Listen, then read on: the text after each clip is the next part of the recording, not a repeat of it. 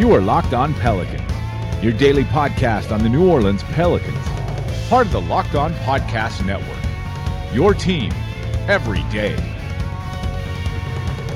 Welcome to another edition of Locked On Pelicans, the daily podcast covering your favorite team, the New Orleans Pelicans, and NBA as a whole, part of the Locked On Podcast Network, your team every day, available on iTunes, Apple Podcasts, Google Podcasts, Stitcher, Spotify, literally wherever you get your podcasts from.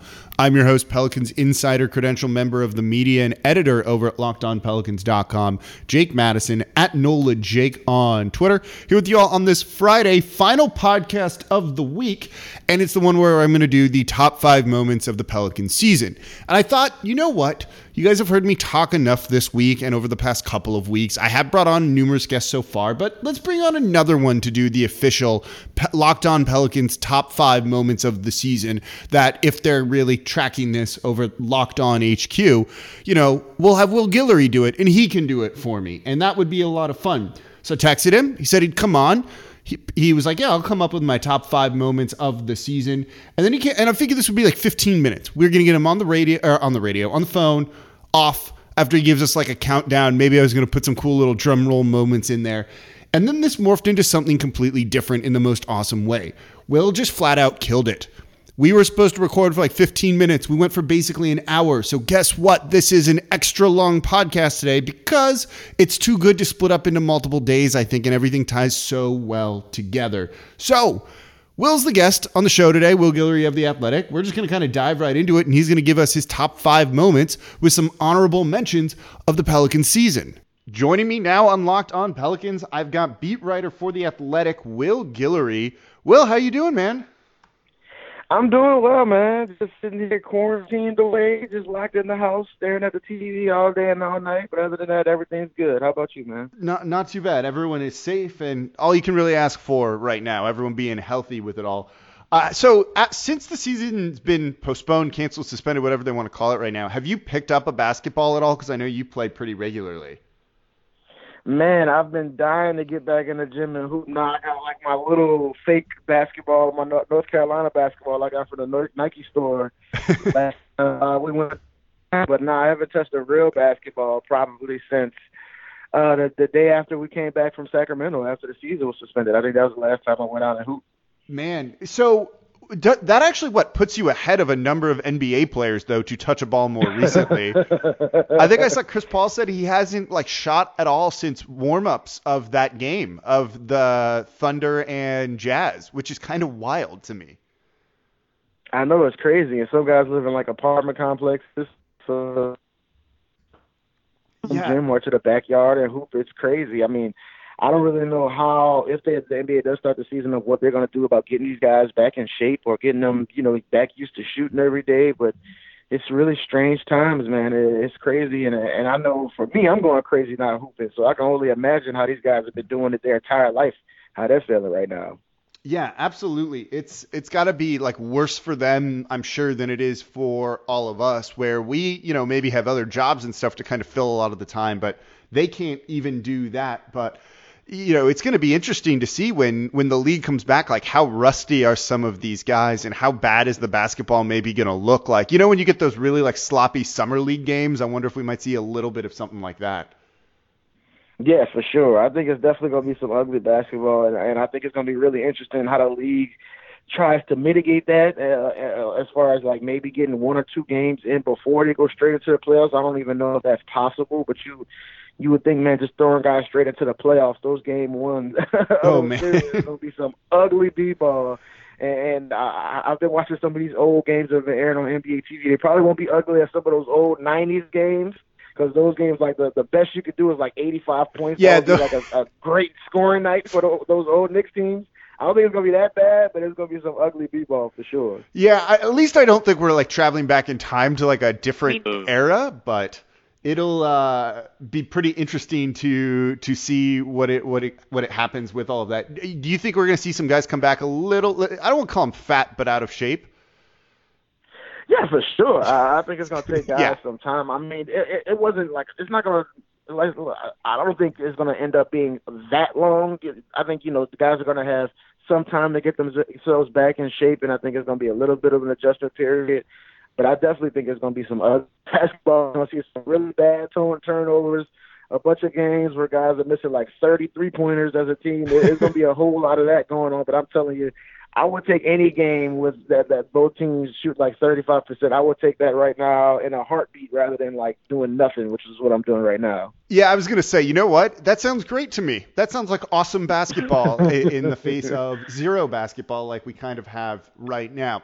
So today's a bit of a special episode here on Locked On Pels. We're doing an official Locked On network top 5 moments of each team's season. So you're seeing this across every show on the network. And I could do my top 5. I've talked a little bit about this, but I wanted to get someone else to do this for me. It's tough to come up with our own content right now, so I figure I'll farm it out to someone else, and I think it's you, Will.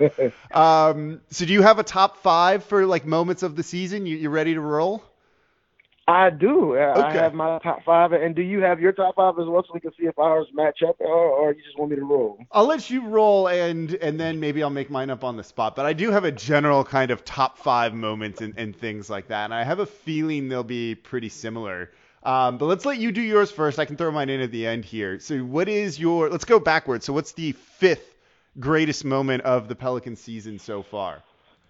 Yeah, if you know me, anytime you give me a list of 5 things, I got to come up with like 7 or 8 of them. So I got 2 honorable mentions before I get into number 5. Okay, we can do honorable mentions. I like that. My 2 honorable mentions, number 1, I wrote about this right after the season was suspended, and I just have to give a shout-out to my guy, Naw, because I love me some Naw, Nickeil Alexander-Walker. And it kind of counts. I guess it's not necessarily a quote-unquote Pelicans moment, but I just thought it was hilarious that we saw Nickeil Alexander-Walker play an entire G League game, only shooting shots with his left hand, hurt his right wrist in the preview game. And I got the stats here. He went 10 points, 7 rebounds, 5 assists, 4 of 15 from the field, made 2 threes with his left hand. And I just love that moment because that was something like we would hear in the 80s. Like, remember when Larry Bird said, I'm only shooting with my left hand this game because I'm saving my right hand for the next game. That wasn't what Nolan was doing, but I just thought, I was like, man, it's 2020 and we got a guy only shooting with his left hand because his right hand is hurt. And it's like, it's one of those things where, man, that probably shouldn't happen. Somebody from the Pelicans probably should have stepped in. Yeah. But I still love the moment that it actually happened and that you can pull up those videos and watch him shooting like left-hand floaters and these left-hand fadeaways. And it's like one part of your brain is like, God, no, what are you doing? Like, just sit down. It's a G League game. And the other part is like, this is great. Just to see a guy doing this and actually execute it for an entire game. Yeah, no, I think that's a great moment that I wouldn't have even thought of. And like you said it kind of harks back to like the 80s, like a tougher style of basketball because we kind of are in the age of like load management. A guy's kind of tired, so they take the night off. They're not necessarily playing through injury as much. And maybe you don't want him to do that. Maybe we've kind of outgrown that concept, and that's a good thing. But it does show he's kind of got that little bit of an edge to him, I think, which is something you don't always see anymore. So that's a good honorable mention. I like that. Yeah, and it's not only just the toughness, of course. I mean, that's a big part of it, but just the skill. I mean, I've seen him shoot a whole bunch of jumpers pregame or at practice with his left hand, and he can shoot with both hands. And we know how much he loves those left hand alley-oops to Jackson Hayes, and he basically kind of Drew Holiday like, where he's a right-handed player, but he basically plays left-handed all the time. So it's not that surprising to see him do it, but it still was crazy to see him play against actual, professional athletes and get it done for an entire game. And just to move on to my other honorable mention, I have to shout out, even though this is another guy I love, Kenny Hustle. Everybody knows how much I love me some Kenny Hustle. Yep. But, man, it was so funny to watch Lonzo Ball dunk on him, dunk on his own teammate in Portland going for that tip dunk. And poor Kenny Hustle got caught in the crossfire there.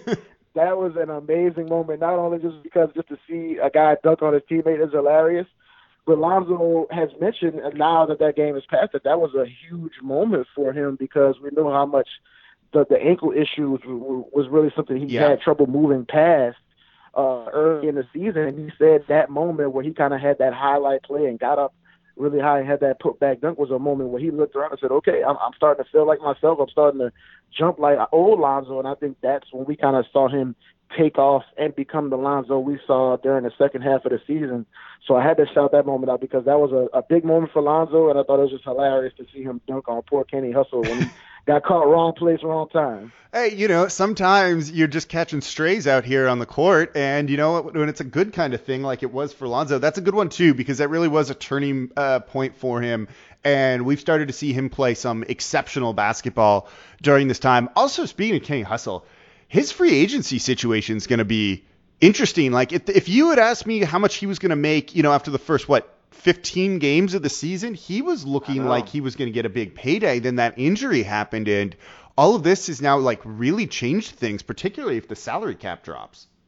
Yeah, it sucks because, like you said, I thought Kenny was in line for a really big payday. I thought, his role was so important for the team, especially when they really couldn't find somebody to fill that four-man role with Zion out. And I thought, he was the perfect kind of guy to put on this team where you have all these different scorers and all these guys that can create their own shot. And Kenny's just a guy that's going to come out there and he can play 35 minutes and take 2 shots. And you feel like he had a huge impact on the game because all the little things he did, getting those offensive rebounds, diving for loose balls, and then people on the perimeter. He can get you 10 rebounds. I mean, he's one of those glue guys that's a perfect fit for a team like this. But it just sucks, like you said, that he had the back injury that kept him out for so long, and he was just about to get back right when all of this stuff hit and the season got canceled. And it's going to be really interesting to see how his free agency is handled and what kind of contract they throw ahead of him. Because I can tell you, the people in the front office love him, and they feel like he's a kind of role. But it's going to be really interesting to see, what his health situation is coming out of all of this, being away from the training staff for so long, and then, how he's going to look, how much shooting has he done, because, a big thing with him is that for the month of December, he just couldn't hit a shot. Oh, man, he was wide open and couldn't hit any. It was brutal. It was rough to watch him do that. The Pels were basically playing 4-on-5 offensively, it felt like. At times. Yeah, I just think about that Golden State game where Draymond Green was basically just giving him the Tony Allen treatment, where he was just standing in the paint under the rim and just leaving poor Kenny Hustle out there wide open, and they were swinging to him. And you could just see the moment where he's like, man, should I shoot this? I know it's probably not going to go in, but I got to take it because I'm wide open. Yeah, you still have to rip it, but you want to be in. That used to be called the Lonzo Ball treatment, too, until this season. Right, exactly. And now he's up here putting 40% up, taking 7 threes a game. So it's pretty good. You just put it in the air. Next season, we should expect Kenny Hustle to shoot 40% from 3. There we go. Take away from this podcast. Let's be optimistic here. Speak it into existence, right? Exactly. So now we're moving into the top 5. My number 5 pick, I'm going to go with a sentimental one. This is kind of lame, but I don't care because I think it's really cool. I just put the moment with the Holiday Bros. We got to see all 3 of them play in one game, a historic moment, something we've never seen in the history of the NBA. 3 brothers playing in one game. Jrue Holiday, obviously, of the Pelicans, and playing against his 2 brothers, Justin and Aaron of the Indiana Pacers. Jrue's the middle brother, Justin the oldest one. Aaron's the younger brother, and man, I just thought it was really cool because if you know about that family, man, they're an excellent family. Those parents are so great, and just to see the impact they made on those guys and what type of people they've grown into, and to see them have that moment, I just thought it was exceptional. And I just wrote down in particular the second game in Indiana, which was big because also, if you know, Jrue Holiday's wife Lauren is from Indiana, she's known there as well, for all of the things she's done as a soccer star, and to see that game where Jrue comes up in a huge way. He took the elbow from Sabonis in the first half, was bleeding all over the place, and still ends up with 31 points, 10 assists. He scored 14 points in the last 2.5 minutes of the fourth quarter. I mean, he was just unbelievable in that game on both ends, and just to do it with his 2 bros out there, I just thought that was a really cool moment. Even though it was a night, I wasn't very happy because my Tar Heels lost to Duke in heartbreaking fashion, and I heard all about it from a couple of the Duke guys in the locker room. But still, it was a great night just to see, a family achieve something like that. I just thought it was really cool, and I want to give that a shout out for sure. No, that's a nice one, especially with, we all love Jrue. He is, just a good person. And so to have those moments, and we've all seen how family-oriented he is, so to have, a moment that probably means more to him than maybe some others potentially out there on the court, I think is really cool too. And that game was big. They didn't have Zion. They didn't have Ingram in this game. And that's where Drew Holiday's got to step up and deliver, and he did. So it's just a good moment all around. In a big way. He had to create every shot there in the fourth quarter. He was defending Malcolm Brogdon on the other end. I mean, he was huge. He had such a big impact on that game. And, I mean, it was just a big night for the Pels for sure. You're exactly right, to get that win on the road against a really good Indiana team. Yep. Yeah, that's a big-time win. And moving on to number 4 here, I couldn't decide on one, so I just wrote down every Lakers game because it just felt like all of those games, the emotions were through the roof. It felt like all of them were really close in the fourth quarter. Maybe one of them, that second Lakers game, it got a little away from the Pels early, and they kind of cut it down a little bit at the end. But, man, just being in the building for those games and just the environment, whether it was here in New Orleans with all the booze for AD and LeBron, or in LA where you got all of these stars sitting courtside, and just seeing, man, just the way those two teams went at it this season with all of the stuff going on in the background and all of the talk, between the media and all of the stuff with AD in the past, just seeing those games. And I think if I had to pick one, I would probably say that Mardi Gras Day game where it was the first time Zion went against the Lakers with AD and Bron. B.I. finishes with 34. Zion has 29. Lonzo almost has a triple-double. AD has 21 and 14. LeBron has 40.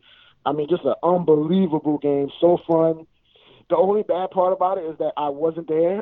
Oh, no. I was here in New Orleans, riding the Mardi Gras parade, so I didn't see it. I don't know if that means it's a bad thing then, right? If you're riding at least on Mardi Gras Day. Yeah, it was not a great thing for me that night because I was half drunk watching the game. I was trying to fight sleep. I was trying to stay up to watch the game and do my job.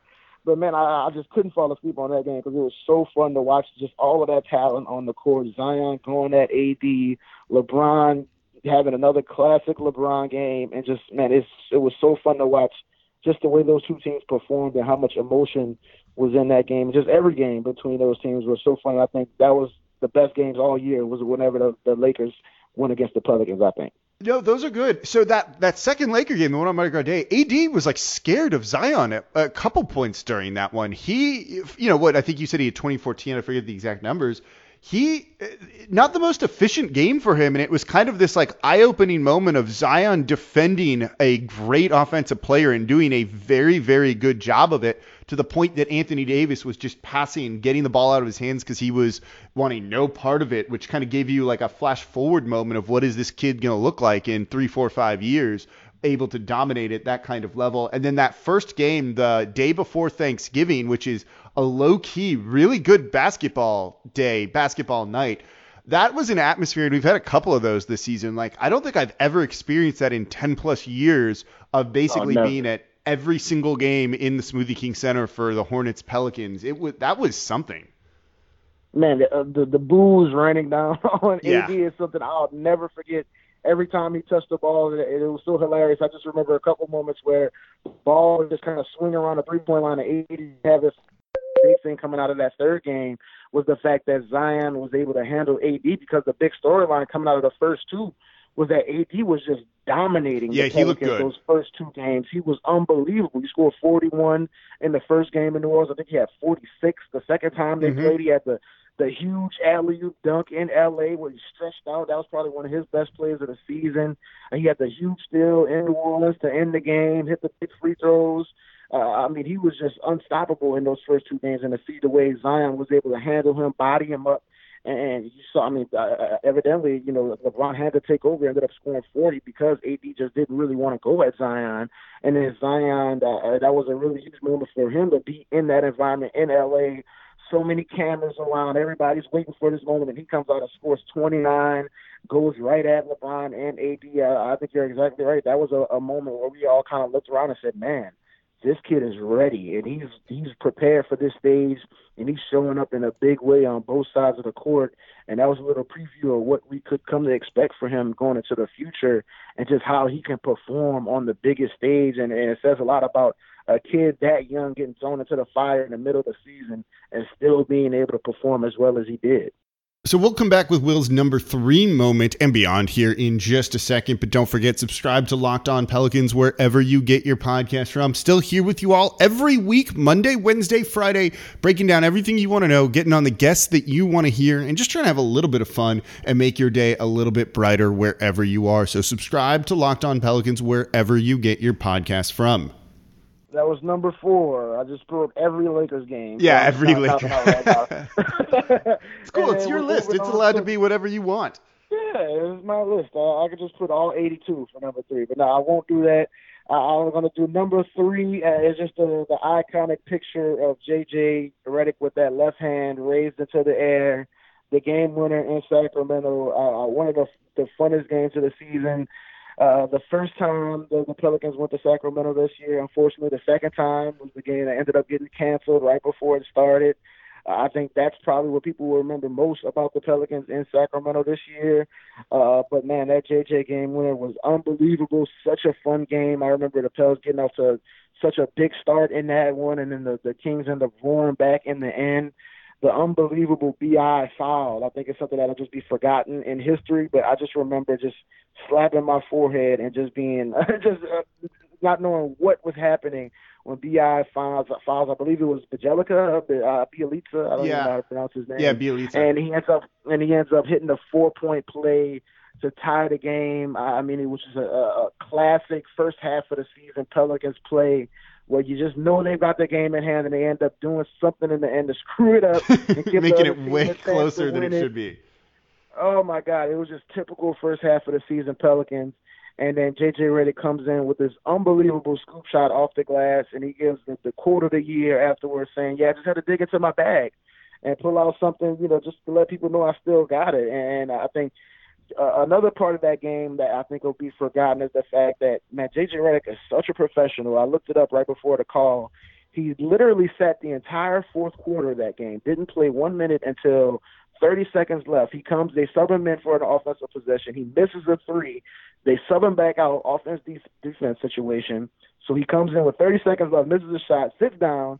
B.I. fouls Bielitsa to tie the game. They sub him back in, and then he hits the game winner.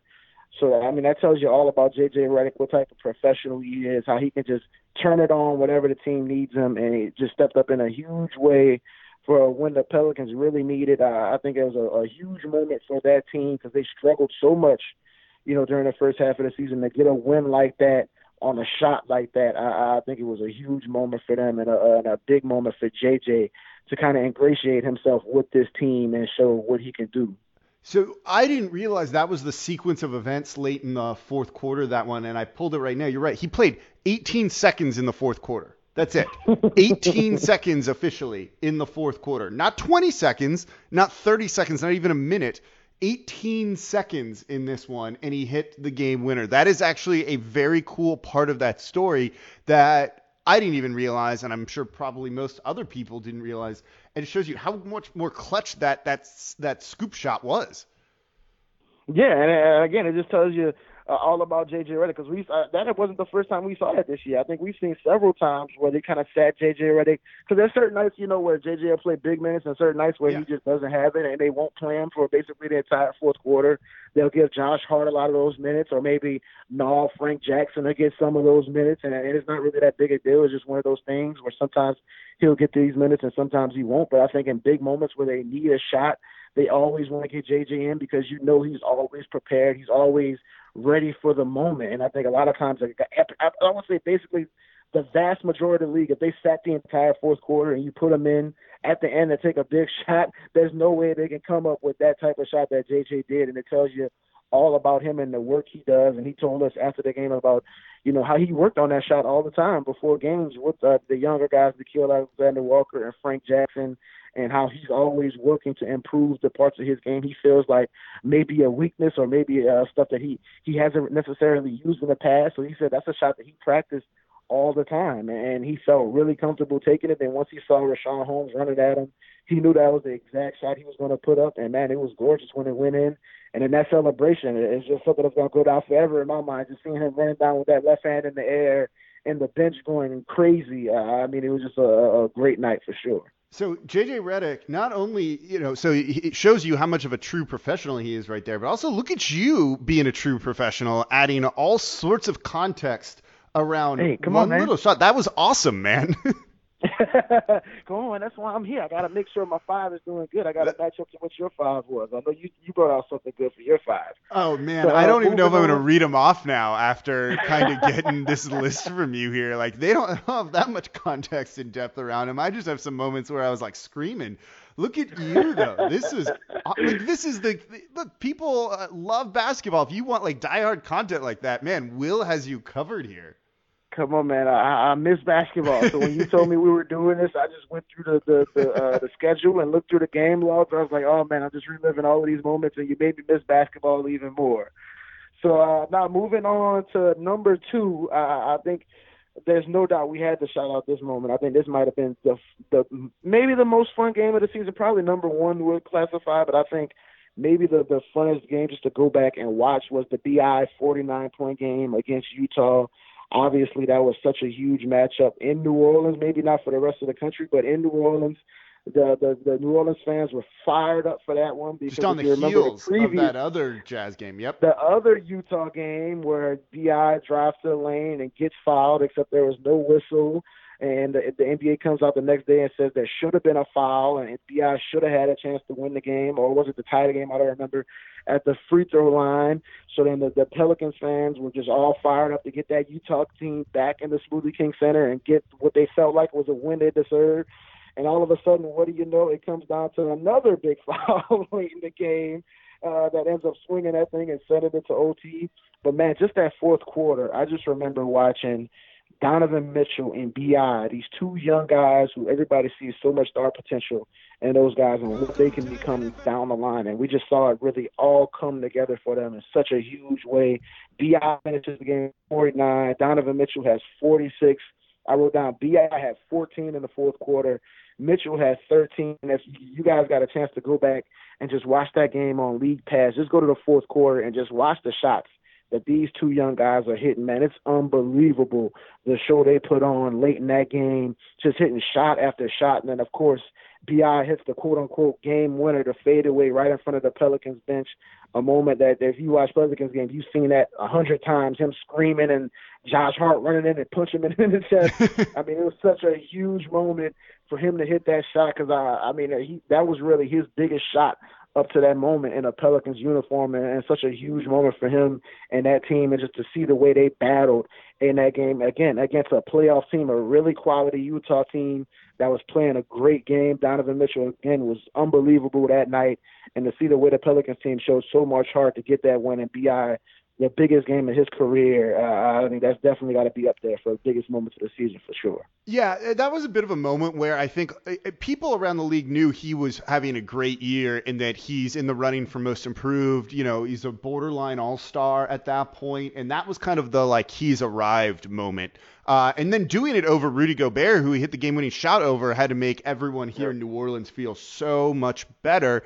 I love this one because David Locke, who's the radio voice of the Utah Jazz, is the head of the Locked On Podcast Network here. So beating the Jazz is always a little bit more fun for me, so I can talk a little bit of trash to him too. And also, Rudy Gobert's whiny and annoying, and to see him lose the game like that is a very good feeling. Oh, man, it was great. And a really great part about that moment as well, if you go back and watch the highlights, when B.I. hits that shot, I want you to look at the bench at Zion Williamson, who was out that night in a suit. And just when B.I. hits that shot, just look at how Zion goes freaking nuts, loses his mind, is screaming at the top of his lungs. He's just out of his mind, unbelievably happy for B.I. And that was just a glimpse into, the attitude of this team and how much these guys rooted for each other and rooted for each other's success. And they love to see the next guy make a big play. And I think that was a kind of a storyline late in the season where people were trying to make this Zion versus B.I., thing into something that was there was like some hidden animosity between B.I. the real all-star, but Zion's getting all the attention and a whole bunch of, nonsense that we get during the course of the NBA season. But I think that moment right there, just go watch the bench and look at Zion's reaction after B.I. hit that shot, and that tells you all that you need to know about the relationship between those guys and how much Zion just loves to see the other guys on the team succeed. And I think that was a huge difference between this team and the teams we've seen in the past, the way that these young guys all root for each other, and they all love the moments they have, and we all love that the Kill Alexander Walker memes of him sleeping on the bench, and the Drew Holiday screaming after some of the big shots. But I think it says a lot about this team and how much they love being around each other, and they love to root for each other. And I think that's such a big part of success and growing culture. And I think that was something that shifted with this year's team, and that was a moment right there where you saw it. Front stage where B.I. hits the big shot, and the guy that was most happy for him was Zion, even though he was out that night, because he just wanted to see his teammate hit a big shot. So that is one of the most underrated things when it comes to watching basketball. And this was told to me by someone who works in an NBA front office, was if you really want to learn about the makeup of a team, the chemistry and all of that, watch these guys on the bench when someone makes a shot. And are they up, jumping up and down, celebrating? Are they making noise? Or are they just kind of sitting down and kind of half-ass clapping for their teammate? And when it tells you a lot about what they think of their teammates, like who's a good presence in the locker room, maybe who isn't, and also kind of what's going on. So that moment that you're talking about there shows you the culture that they're building, which is a point that David Griffin really talked about from that introductory press conference. They are building that in the right way that they want. Absolutely. I think you're 100% correct. And I think that's something I always watch during big moments of games, how the bench is reacting. If you want to see a difference, watch the bench reaction after that B.I. shot. And then I don't know if we're allowed to mention his name. I guess we did a little bit earlier in the podcast. But watch the Anthony Davis dunk last year. Remember the big dunk he had over Jared Allen earlier in the season, the dunk where he actually hurt his elbow? It was only maybe, 5 or 6 games into the season. It was very early before we even knew all of this stuff behind the scenes. But watch the bench reaction after that dunk, and it looked like somebody was just waking up half of the bench from a nap after that huge dunk. And I think that should have gave us an early glimpse into what was going on behind the scenes with that team, where they barely even reacted to this huge dunk by Anthony Davis, and then compare that to the way the bench reacted to B.I. hitting that big shot, which probably should have been the game winner against Utah, but ended up not being. But I think that tells you the difference between those teams and just the culture in the locker room. And I think if we're bringing it to number one, I think it's no doubt what that was. It'd probably be number one on everybody's list. Yeah. The Zion debut. I think it was, I've been to Pelicans playoff games. I was there when they swept the Portland Trail Blazers. I was there when they blew out Golden State in the second round. I was there when they beat San Antonio to get into the playoffs. And I tell you, I've never been in the Smoothie King Center and seen it like it was that night for Zion's debut, particularly in that fourth quarter where he hits those 4 threes and he scores 17 straight points. It was pandemonium. That's the only thing I can describe it as. It was unbelievable. To say that was a regular season game in January, that crowd was going nuts for that game. And I can tell you, usually the rule on press row is no cheering in the press row, but, man, we couldn't help but go crazy right along with the fans because it was just unbelievable to see what that guy was doing. After the first one, we kind of all looked around at each other and was like, whoa, okay, Zion, you're shooting threes? And, up to that point, he was kind of struggling. I couldn't even really get shots off up to that point. And then he hits the second one, and we're like, whoa, this is going crazy. And then by the fourth one, I was falling all over Scott Kushner. Anthony Lopez was holding me back like we were at the dunk contest. It was just unbelievable to be in that building, and it was just, again, just an early glimpse into what Zion Williamson, the energy he brought to this franchise and to that building, a place where last year we were there, after the Anthony Davis saga, during those late season games in March and April. It was terrible in there. I mean, it was just so bad. And just to think, less than a year later that it looked like that, that night of Zion's debut is crazy to think how much things changed during the course of about 10 months. Yeah. And just to see the energy in the building that night and just to see him going crazy in his debut. I mean, the guy in his NBA debut was getting MVP chants from the home crowd and going crazy against a really good San Antonio team. Again, a night where LaMarcus Aldridge was unbelievable. DeMar DeRozan hit some big shots in that game. And I just think there's no question the biggest night of the season was Zion's debut, and just to see him show up on that stage the way he did and hit all of those shots, it was a great night for the franchise for sure. So it's probably no spoiler alert here to say that is my number one moment of the season too. As you said, it's probably for everybody. That was something because the Spurs came out and were actively trying to take Zion out of the game. He didn't get going until the fourth quarter. They had a good game plan to not get beat by him. They were content maybe to lose from Ingram or someone else playing, but not from Zion. They didn't want to get embarrassed on his debut. Popovich knew what he was doing in this one, and they did contain him. He was having a bad night. And then he ripped that three in the fourth quarter, and you're like, really? Okay, man, he's having a good game if he's taking threes here because he should not be doing this. Then it goes in, and you're like, all right, cool. You know what? You made it. In hindsight, take that shot. He takes the second one, and you're like, all right. Okay, it goes in, and you're like, cool. He takes the third one, and you're like, yeah, please, take it. Go ahead, shoot. And then he hits the fourth one, and everyone's jumping up and down. Everyone was standing. Everyone's jumping up and down. It was the closest thing, I think, we've had in the Smoothie King Center to a big-time college game where the students have been sleeping out overnight to get into the arena, to get tickets, and they are going to go nuts for the entirety of the game. And that's what it felt like in there. Absolutely, and I remember tweeting that night during the first quarter. I was like, man, it was the most pop thing forever for Zion to get his first touch of his career, and the Spurs sent a double team at him. And I was like, that is so pop to be like, this is supposed to be about Zion tonight, but nah, it's not going to happen. This is not going to be Zion's night. And it still ended up turning out to be Zion's night, even though the Pelicans lost that game because LaMarcus Aldridge was just unbelievable. I think that's the one thing that got lost from that game. All of the storylines was about Zion and the shots he hit, but LaMarcus just killed Derek Favors that night. And we know Derek Favors is a really good defensive player, but he couldn't do anything with LaMarcus Aldridge that night. But, man, just seeing Zion, come back after the slow start and the minutes restriction. We've talked a whole lot about the minutes restriction, and the legendary moment from that night was watching Nicola Melli walk up to the scorer's table, and then he gets called back. Derek Favors walks up to the scorer's table, and he gets called back. And then the crowd just keeps going. And then Lonzo, every time he comes down, he's just giving it straight to Zion every single time. And Zion, here's Zion, so take it back. And so it's like, no, it's your ball. You're going to shoot this ball. And I think that's one of my favorite things about Lonzo is he's like, yeah, if you got it going, I'm going to give you the ball. And I don't care if you don't want it. It's yours. Here, take it. I'm going to just keep on giving it to you and see how long we can keep this thing going. And you just felt the energy in the arena. You felt how much his teammates wanted to see him have that moment. And once he got going, Lonzo just did everything he could to make sure that moment can keep going as long as it could. And, man, it was just unbelievable to see a guy show up that big in his debut and do it in the way he did. I mean, we know all about Zion as being one of the better post-up players in the league already in his rookie year. And he's so good on offensive rebounds, and he's so good in transition. But to see him hit 4 3-pointers in one quarter, basically in a 2-minute stretch during the first game of his career, is something we never thought we would see from this guy. And it says so much about the potential he has and just how much talent he has in that 285-pound body and just what he can do on the basketball court.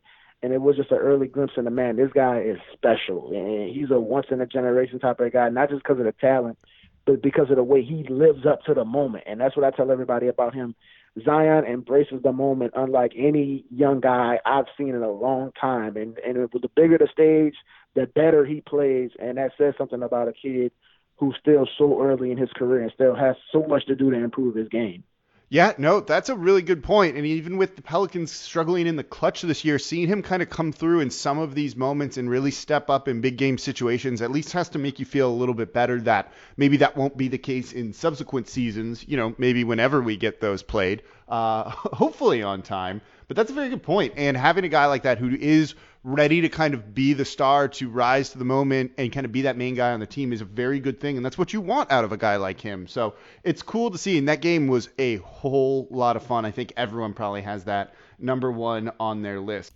All right, coming up, my top 5 moments of the season, much briefer than Will's is. He's also got some quarantine recommendations for you to have a little bit more fun on today's edition of Locked On Pelicans. But before we get that, it was the draft yesterday.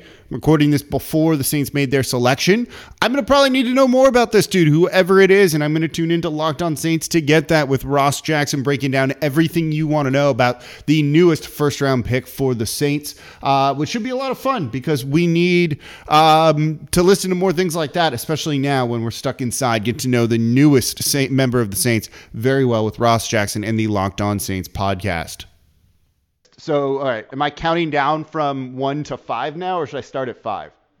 Yeah, it goes to go 5-1. 5-1. Okay, so that's number one. There's no surprise there. But number 5 is kind of in a similar vein, and I think that is the earthquake at Summer League in Zion's debut, because what a way to arrive on the stage with that. He had those huge moments right in the beginning. They're not playing him anymore, and we're kind of disappointed. And then that earthquake happens, which maybe, is just some sort of sign of things to come. And the first earthquake I ever experienced. I was about to ask, had you ever been in one before?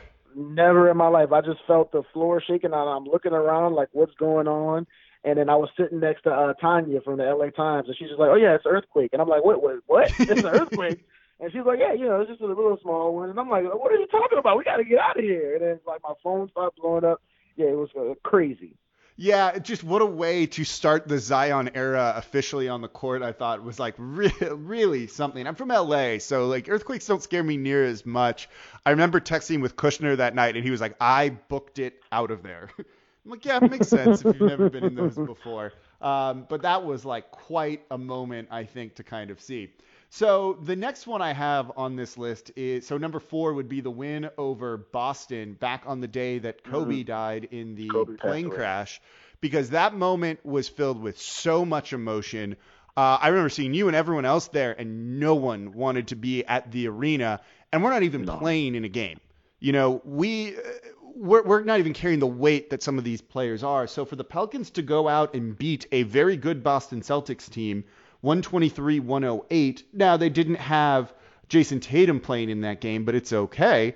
They still had, Kemba Walker, Gordon Hayward, Jaylen Brown, Marcus Smart all playing in that one. To go out and really beat that team pretty handily, I think kind of shows you, some of the mental makeup of this team and some of the guys that we have here. Maybe it goes back to that chemistry discussion too. You have some very solid players, not just with their play on the court, but everything else they bring. So to rise to that occasion, Drew Holiday stepping up and really leading the team in that game, scoring 25 points, I think says a whole lot about a number of the guys that they have here. And so that was just a big emotional day. But to get that win made things feel a little bit better. Yeah, and what I love so much about that night, and what I'll always remember, is the Drew Holiday quote in the locker room. Oh, so good. The night where I don't think I laughed the entire game or even broke a smile, just because I was so hurt. I'm still such a huge Kobe fan, and that's probably my favorite player I ever got to watch. And I was so hurt that entire day, just dealing with that and seeing all of the news clips and seeing all the stuff people saying on Twitter about Kobe, and getting the little bits of news we were getting about the people on the helicopter with him and all of that stuff. And then to hear Drew Holiday say in the locker room afterwards, hey, there's no way we were going to lose this game. No way Kobe was going to allow the Celtics to get a win the night he passed. Yep. And I just thought, man, that was so perfect to hear, because he was right. I mean, there's no way not the a Celtics chance could win the day Kobe passed away. I mean, there's no way. So I just thought that was perfect, and it was just a good moment, not only just to kind of reflect on Kobe, but also just for everybody to get a little bit of a laugh and just to get a smile in. And just remember the good things we loved about Kobe, just that competitiveness and that rivalry with the Celtics, and just to see the Pels get a win. You're exactly right, and just to kind of handle a really good Celtics team. And that was the night also where Lonzo had the inbounds alley-oop to the Zion, which was a huge play. And man, that was a really big game for the Pels, and that was another moment we were kind of looking around and say, okay, I mean, maybe this team is good enough to make a run down the stretch, and those are the type of wins you need to kind of build that confidence.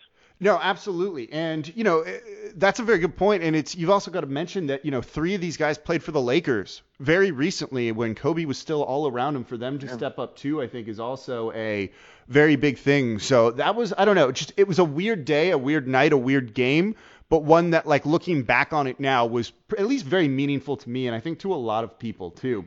So moving on to number 3, I've got kind of a tie for things here. So I'm cheating a little bit.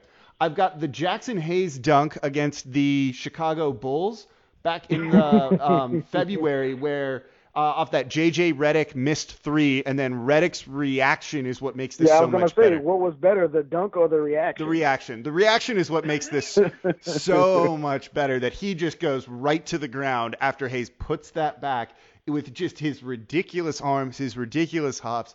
That was so much fun to watch. And then kind of keeping in the similar vein is, there's a couple of these, so I just lump them all together. It's those, touchdown passes from Lonzo to Zion for the alley-oop right after, the inbound or what have you, I think have been so much fun to watch this year.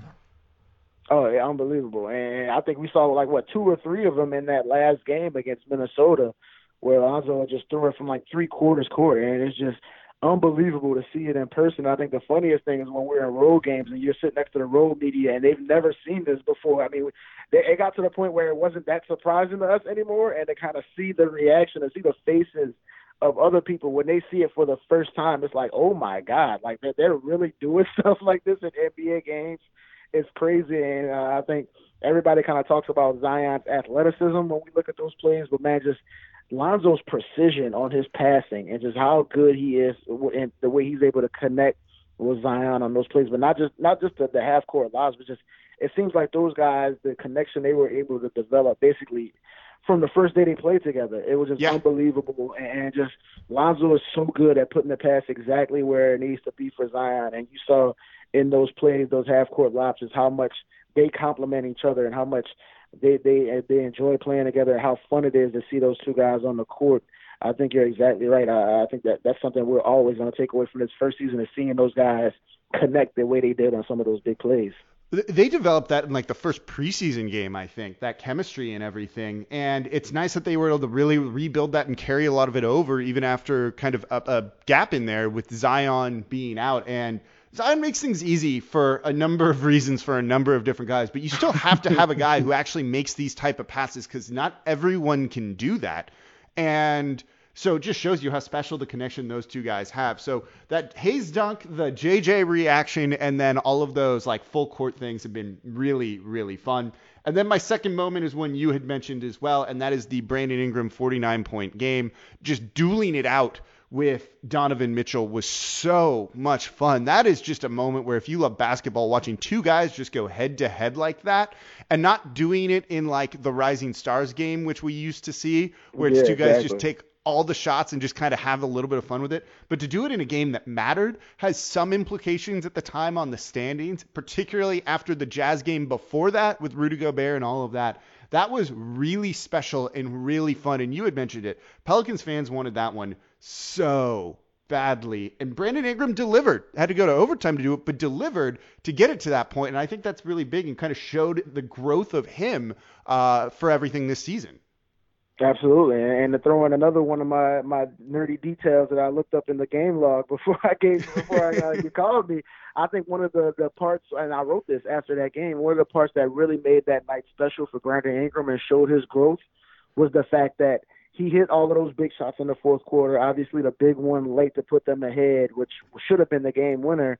And then we get to OT, and he didn't hit a shot the entire OT, but he got 3 assists. I remember he opened overtime, I believe, with that little dump off the Jackson Hayes, and then he hit a few free throws there late to put it away. But I think that shows you a lot about his growth, that it was all about the shots he was making in the fourth quarter, but when it came to OT, it was him making plays for others that really made the difference in that game, and they started sending so many bodies at him. And I think even the prior season, I think Brandon Ingram probably wouldn't have been able to make those plays, or probably wouldn't even saw them the way he did in OT, but I think he grew so much this year as a playmaker and was able to make other guys around him better. And I think that was a big part of his growth into an all-star this year, was not just him making shots. And of course, he was so much better shooting threes and so much better from the free throw line.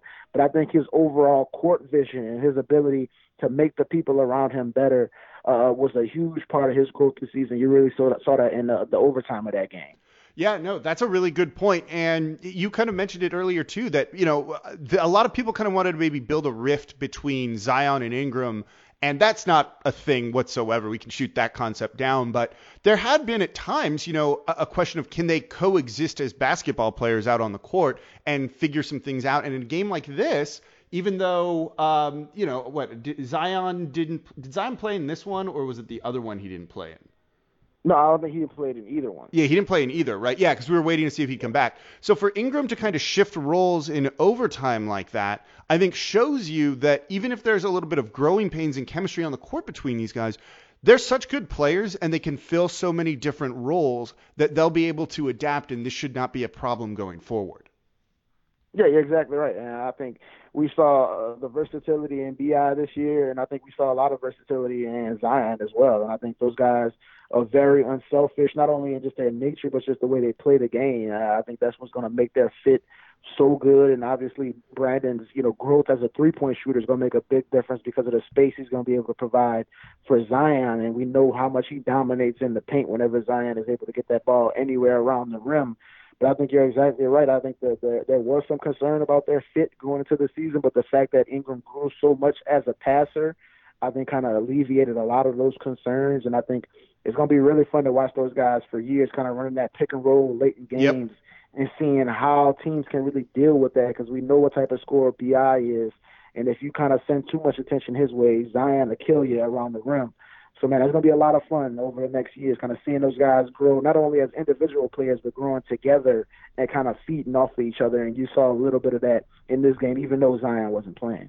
Yeah, no, I agree, and I think it's going to be a lot of fun. And we've seen flashes of that from Ingram before with the Lakers too, but he's really kind of taken it to another level this season. What I love about this is this was supposed to be like, 15-minute segment. I was going to get you in and out and go on with your day, and we've gone for like an hour now talking about this. So that's awesome, and you came in and absolutely killed it today with the top 5. Basketball at all? Yeah, I can tell a little bit. You're probably like, oh, yeah, I get to research and look some things up. I mean, you came in with like just dropping knowledge here, Will. This was awesome. Before I let you go, you have any quarantine recommendations for things you've been watching, listening, reading, what have you? Oh, man, I'll probably be the millionth person to recommend Tiger King and Money Heist. Definitely watching those. I finished up Money Heist. Man, I love that show. I haven't seen that one yet. I only heard about this the other day, so that's now on my list of things. Oh, my God, it's amazing. I love Ozark. That was amazing. I got to watch one of my favorite movies, City of God. I don't know how many people saw that. It's a movie, one of those movies with subtitles. If you can deal with the subtitles, then that's an excellent movie. So I would suggest that one as well. But yeah, a whole lot of TV series, a whole lot of movies for me, and just watching a whole bunch of old basketball games. That's pretty much my entire day these days. There's worse things. There's worse ways to live. I'm assuming you watched The Last Dance as well? I did, yeah. That was amazing. I definitely loved that. And there's these leaks going around where people are leaking all of the future episodes and trying to dodge those as much as possible. You want to be surprised, right? Yeah, man. Don't spoil them for me. I just want to watch them live with everybody else. It'll be a lot of fun. It is definitely like an event on Sunday night. So everyone, Will Guillory of The Athletic. You can follow him on Twitter at Will Guillory. Will, thanks for taking the time with me, man. Absolutely, man. Anytime you need me. All right, that's going to do it for this edition of Locked On Pelicans. Big thanks to Will Guillory of The Athletic. Again, follow him on Twitter if you don't already, at Will Guillory. Also, subscribe to The Athletic. They do really good work that is worth subscribing to, and I think it's also free right now. And that's going to do it for this week of Locked On Pelicans podcast. Thank you all for listening. As always, I'm your host, Jake Madison, at NOLA Jake on Twitter. I'll be back with you all on Monday.